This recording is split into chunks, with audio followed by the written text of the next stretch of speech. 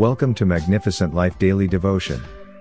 Our today's topic says how your choices define you. Part 7.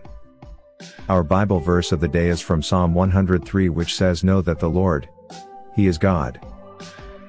He made us, and we are His. We are His people and the sheep of His pasture." Making tough choices can be scary, but remember that you are not alone. There are people who will support you, and there are resources available. The Bible says, "Without counsel, plans fail," Proverbs 15:22. This means that it's important to seek wise counsel when making decisions. Prayer is also a powerful tool when it comes to making tough choices. God can give you clarity and direction when you pray for guidance. Seek input from your prayer partner or counselor. Remember, you are not alone in this journey. Making choices is a part of life. We all have to make them, and sometimes they're not easy. But when we make the wrong choice, it can be costly. That's what happened to the prodigal son in the Bible. He asked his father for his inheritance early, and his father obliged. But the son's plan failed miserably. He wound up losing everything, which led him to become homeless and a beggar. But he eventually realized his mistakes and decided to go home and ask for forgiveness. His father was waiting for him with open arms and a heart full of love when he got there. 1 John 1:9 says, "If we confess our sins, He is faithful and just to forgive our sins and cleanse us from all unrighteousness." Have you made mistakes in the past and learned from them? What have you done to make the right?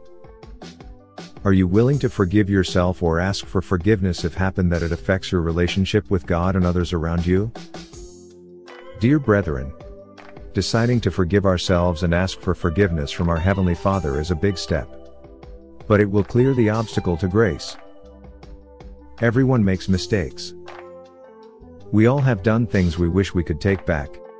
But the great news is that no matter what you have done, God is waiting for you with open arms. The best part is that God will make your path straight if you come to Him with a repentant heart. No matter what your past looks like, God is ready to forgive you and welcome you back into His family in Jesus' name. Amen. As we close today's daily devotion podcast for Magnificent Life Ministry, I want you to remember Ephesians 1:7, which says, "In Christ, we have redemption through His blood, the forgiveness of our trespasses, according to the riches of His grace." Let's pray. O Lord, I am so grateful for this opportunity you have given me to know that you love me.